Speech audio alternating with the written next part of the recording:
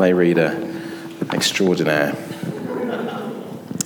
You just called me Auntie Jean. I don't know if you heard that. Let's pray. Father God, we stand amazed at the power and authority of your word. Lord, we pray that you will deepen your word in each one of our hearts and lives this morning, that we will take action on it and be confirmed in the power of it. Amen. Do you ever do word games? I love doing Sudokus and word searches and other things like that. But do you know that I can't find the name of it, but do you know that word game where it's like a ladder and you start with one word at the top and another word at the bottom, and through changing a letter each time you get to the word at the bottom? Well, today's word is a little bit like that, because did you notice from the reading that it didn't say courage? It said might or power, other versions say, or strength. But our version today said might.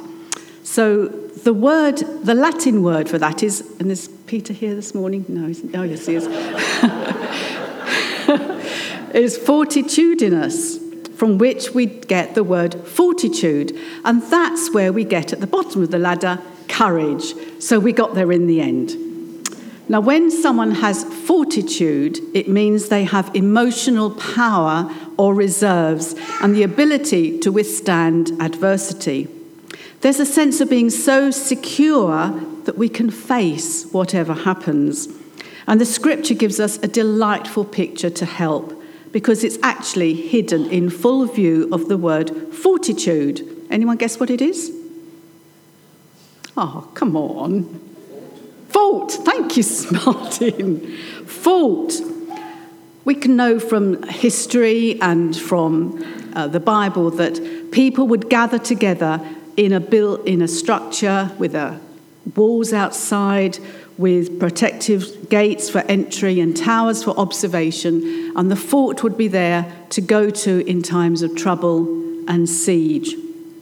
The fort is always there to run into, and guards are watchful and on the alert, a bit like Rochester Castle's keep many, many years in the past, or perhaps Homeland Security today.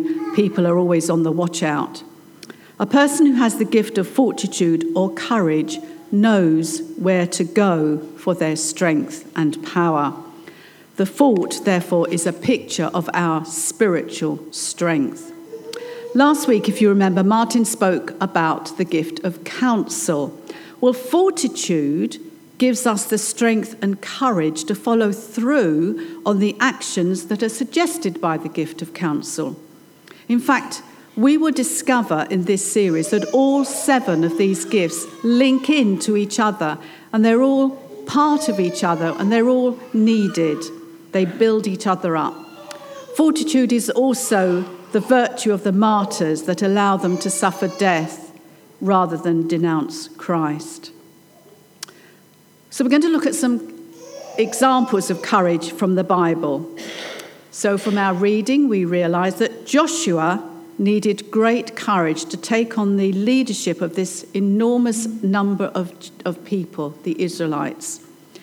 God says, "Be strong and courageous, because you will lead these people to inherit the land I swore to their forefathers to give them.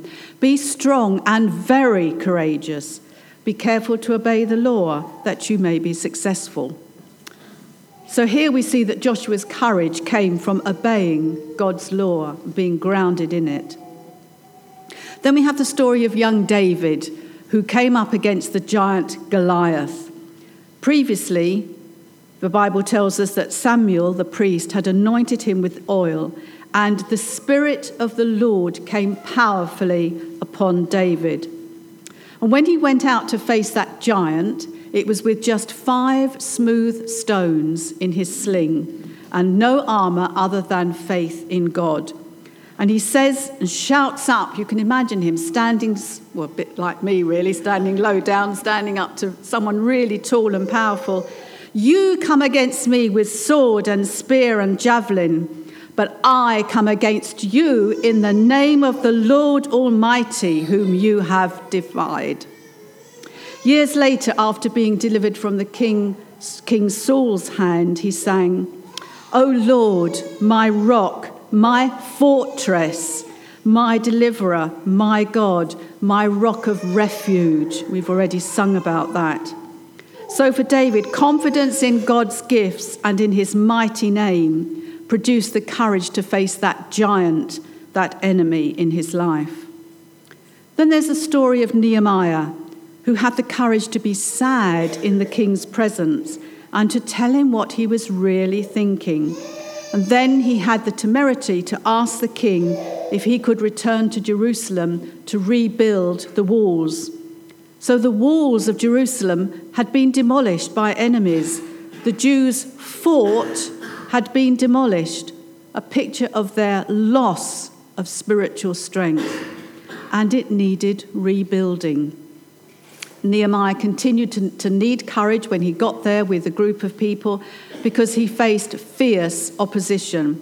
And the builders often needed to have the tools of their building trade in one hand, like a trowel or a pickaxe or whatever, and a piece of armour or a tool, a defensive weapon in the other hand. And Nehemiah, amongst loads and loads of people who came against him and defied him, he didn't care what anyone said. He was about the Lord's work, and God will give us the courage to keep doing his work as well. And then there's the story of Queen Esther, a beautiful woman who was married to the king. She had the courage to stand up to Haman, who was the second most powerful man in the land, after he had persuaded the king, Xerxes, to condemn 9 million Jews to death. She risked her life by approaching the king and revealing that she too was a Jew. And God gave her the courage to do that. He changed his mind and the Jews were delivered, and Haman came to a rather sticky end. And God will give us the courage to admit that we too are Christians. And in our time, we can think of the courage of Ruth Guinness, living alone in a small house on a compound in Malawi, facing electricity blackouts and other hardships. Or Becky and Evode, looking after street kids in Rwanda, where it's very difficult and dangerous to be a Christian. Or the courage of Andy Blake, standing up for the rights of young girls to be educated. Of course, from our verse in Isaiah 11, we see the story and the courage of Jesus. Isaiah 11, Isaiah is prophesying about the coming Messiah. He's imagining a time when the Messiah will grow up as a shoot from the very dynasty of David. And to fulfill his role, he will be given 7 gifts, the 7 gifts that we are looking at in this current series of wisdom, understanding, counsel, power or courage, knowledge and fear of the Lord, piety and reverence, and fear of the Lord meaning awe. How wonderful it is to see the Holy Spirit active in the Old Testament. He was there right at the beginning, all through Christian history.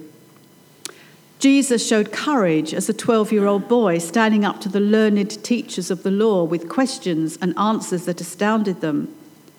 He showed courage in many different ways during his ministry, boldly exposing the leaders, the religious leaders, for misleading the people with false teachings. And he continued to preach despite being threatened and pressure from those who opposed him. And he fearlessly cleansed the temple. Do you remember that episode? Driving out those who were defiling it. And of course, showing such heroic bravery and courage as he began the final day of his life. His bravery was at a level far higher than those who win medals like the Victoria Cross. And Jesus had to face up to a long, slow and sustained journey to the cross, not just in those 3 years that he was ministering, but right from the beginning of eternity. He knew that one day he would face the cross and all the suffering he would endure for our sake. Yet Luke 9 tells us that Jesus resolutely set out for Jerusalem. In fact, there's a verse in Isaiah that talks about the Messiah setting his face like flint to what was coming. And of course, in so doing, we read in Genesis chapter 3:15 that though the heel of the Redeemer was going to be struck, he would crush the head of the snake. Remember, Jesus was so powerful, even in his manhood, that he could have stopped the crucifixion at any time and called down legions of angels to rescue him. But he resisted the temptation, and he courageously endured all the pain and loss of the cross in order that you and I could be saved. There was no other way to save us. And all the outworking of the courage of Jesus came from the empowering gifting of the Holy Spirit. So, where do we need courage? Well, we all need courage in many different aspects of life. In facing the giants that confront us from time to time, the impossible situations that we have no control over. We will need courage to keep going when life gets tough. We need courage in standing up for the poor and marginalised. We need courage in admitting we are Christians and standing up for our faith and giving a reason for the hope that is within us. I remember as a young teenage Christian wondering how I would stand up if I was faced with many things that Christians are faced with today in other parts of the world. But God showed me a verse all those years ago, Luke 12, verse 12, easy to remember. Luke 12, verse 12. It says, the Holy Spirit will teach you at that same moment what you ought to say. So we don't have to worry because the Holy Spirit will tell us when the time comes. We can't anticipate how we will react when testing and trials come, but the Holy Spirit will give us the courage to witness to God's faithfulness and love. As Peter and John said in Acts 4, we cannot stop telling everything we have seen and heard. We also need courage in standing up to the devil and all the hosts of wickedness in prayer. We need courage to pray against the enemy when he tries to make us ineffective and weak. We need courage to take back territory from the enemy. We sang that earlier this morning. Little by little, God says in Exodus 23, and that's where that song comes from. I will drive the enemies out before you until you have increased enough to take possession of the land. And to help us, of course, in Ephesians 6, God gives us the armour. Be strong in the Lord and in his mighty power. Put on the armour of God to stand against the devil's schemes. Our struggle is not against flesh and blood, but against the rulers, authorities, and powers of this dark world, and the spiritual forces of evil in the heavenly realms. Pray in the Spirit on all occasions. We need courage to keep doing God's work. We need courage to rebuild what's been lost and broken and damaged, to make a phone call, to say sorry, to forgive another. We need courage to speak God's word into different situations and to speak and preach it with authority and truth. Yet we also need courage to recognize that we are weak, but through him we can do all things through Christ who strengthens us. We need courage when facing ill health and our possible death. What courage our dear Margaret Scott faced in her last weeks and days. Or courage to face the loss of mobility or a job or government support. And we particularly need men to be courageous and strong. I came across a song by Casting Crowns, and a few verses from it say, "Where are you, men of courage? You were made for so much more. Let the pounding of our hearts cry, we will serve the Lord. We were made to be courageous, and we're taking back the fight. We were made to be courageous, and it starts with us tonight. The only way we'll ever stand is on our knees with lifted hands. Make us courageous, Lord.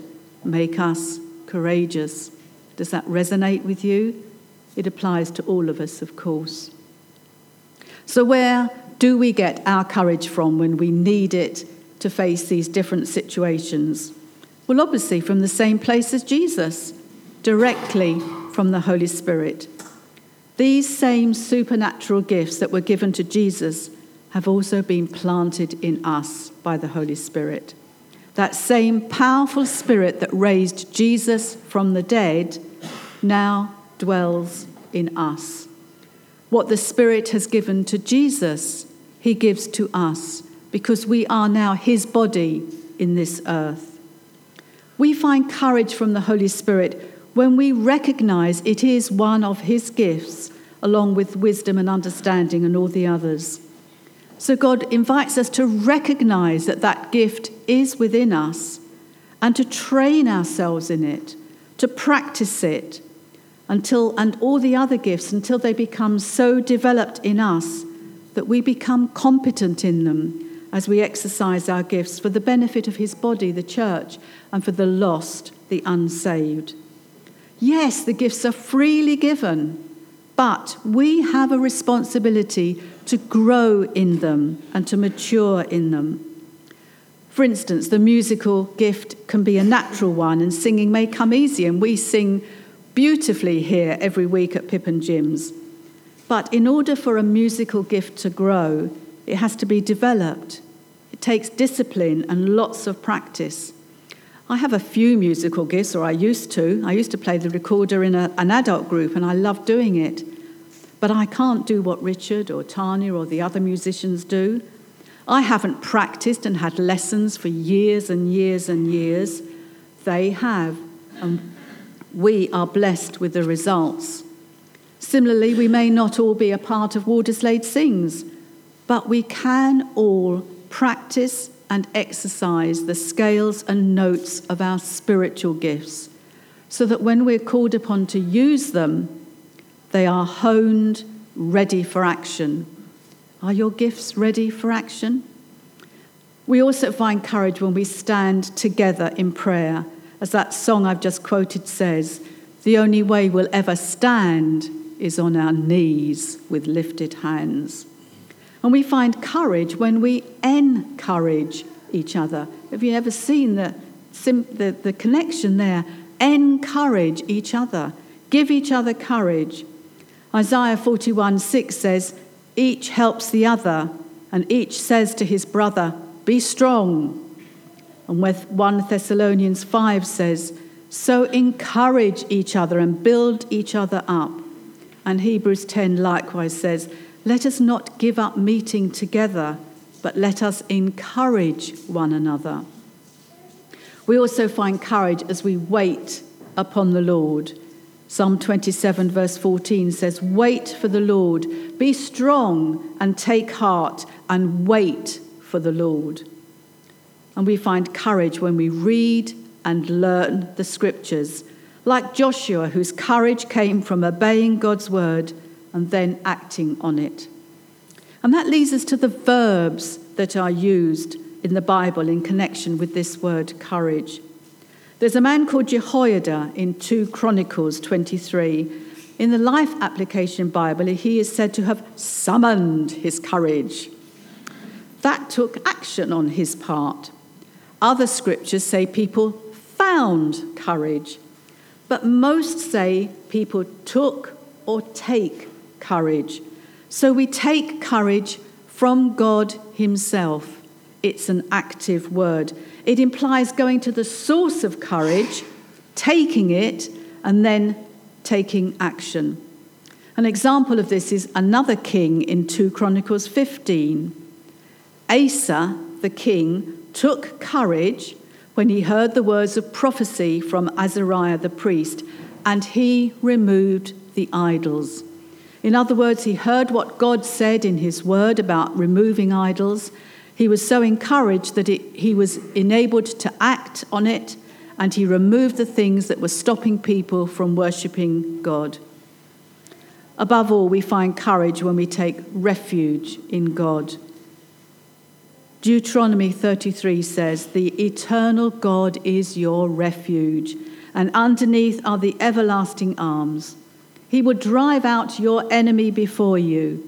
He is your shield and helper and your glorious sword.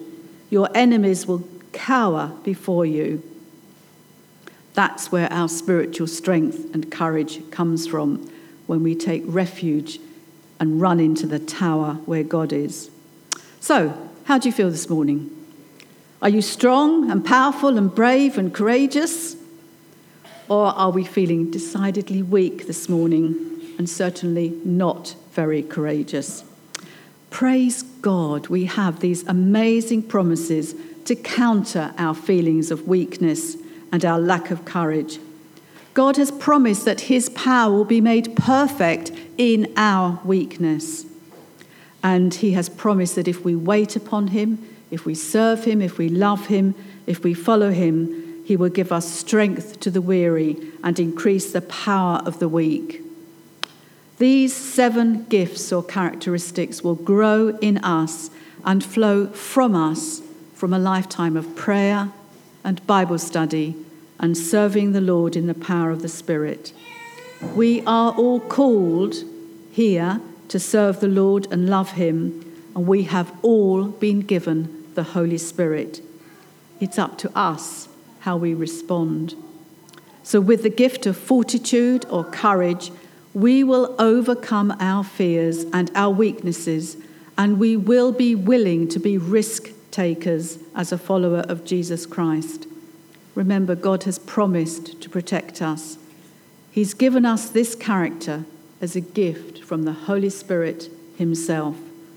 So it's up to us to acknowledge that gift, to recognize it, to thank the Lord for it, and continue to practice and grow in all these different gifts, so that we all reach unity in the faith and in the knowledge of the Son of God, so each of us becomes mature in Christ.